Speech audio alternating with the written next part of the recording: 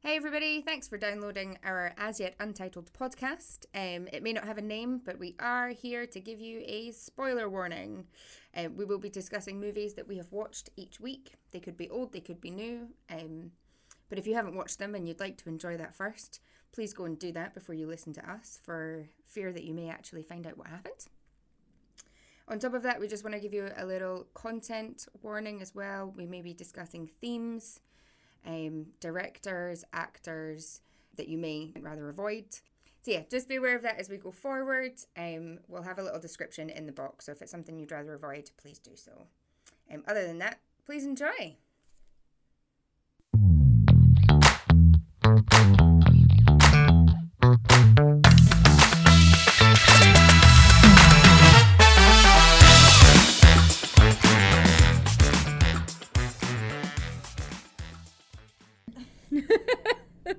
Hello again. Hello. It's been like 3 whole days since I've seen you. Crazy. Hello everybody at home. We are going to be chatting about The Adventures of Priscilla, Queen of the Desert. It is the final chapter in our cult classics throughout November. This film came out in, another one in the 90s, actually. This is not an 80s film. This is the early 90s. 1994. I pulled up the Wikipedia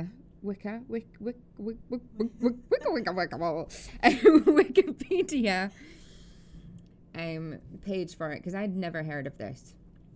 So, The Adventures of Priscilla, Queen of the Desert is a 1994 Australian road comedy film written and directed by Stephan Elliott. The plot follows 2 drag queens, played by Hugo Weaving and Guy Pearce, and a transgender woman, played by Terence Stamp, as they journey across the Australian Outback from Sydney to Alice Springs in a tour bus that they have named Priscilla.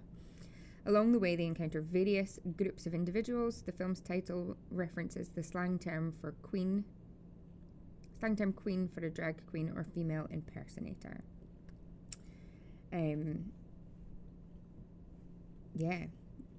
Lots of positive reviews online from different people. They're saying that it's kind of not avoided some of the dark issues that people within the LGBT community face, and some questionable choices too, I would say. Yeah, I did think it dealt with the themes of being gay or trans in the 90s very well. Guy Pearce is fit. Aged like fine wine. We love that. Because I did Google him immediately. Did you? Because I wanted to know if they were actually gay actors, but none of them are. Shock horror. I suppose that's None of the them 90s are. for you, Yeah. isn't it? I could see why it was a cult classic, this film. Yeah? It wasn't completely to my tastes in terms of, right? Yeah, it has in aged. terms of like the plot and stuff, but Yeah. yeah, It was a slow burn, It was. but then dealt with real issues. Yeah, it did. I don't know, because like sometimes I'll watch a film and immediately when I'm finished watching it I'll be like, nah, I didn't like that. But then it sticks with me. Yeah. And that's what happened with this one. I think that's why they're cult classics, though, because they kind of need a rewatching or take multiple sort of times to kind of kick in. I think so. Yeah, it's a shame it was in the 90s because there was no gay actors or trans actors that were actually in it. I think if they were to make a film like that today, it should be much more representational. Yeah, for sure. Any highlights of it? Any favourite bits that kind of stood out? I liked, so there was that bit when they were stranded in the desert, and I think I don't know what the word is for like native Australians. Aboriginal. Who like camp out in the desert. They came and like found their bus and then invited them to their camp for like dinner and a little celebration and stuff. And that was cute because I think up until that point all they'd seen was like small towns with really small-minded people, Mm-hmm. and then they came across the Aboriginals and had a great time, and it was nice to see. That's cute. Very, very nice. Overall, this is the last of our cult classics, and I feel like we've been watching a lot of them. And maybe it's just because this month is so busy for us overall that it kind of... Yeah, I think I'm glad to be at the end of it. I've had some that I did not enjoy and some that I loved. Yeah. Which has been your favourite out of the 4 that we've watched? The Princess Bride. Yeah, I was going to say either that or Clue. Clue as well. Yeah, The Princess Bride and Clue are definitely ones. I forgot you didn't watch Season of the Witch right back at the beginning. Don't bother. No. Honestly, it's terrible. But we now get to move on to Christmas films. Would you, before we go on to Christmas films, would you recommend the movie?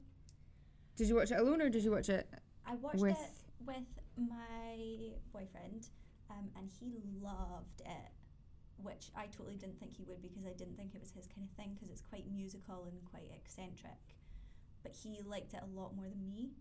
I think I would recommend it because of the way it deals with like certain themes. Mm-hmm. And in general, it was a good film. I can see the rewatchability of it. I just don't think it was quite my taste. Okay. I would rate it 3.5 out of 5. Cool.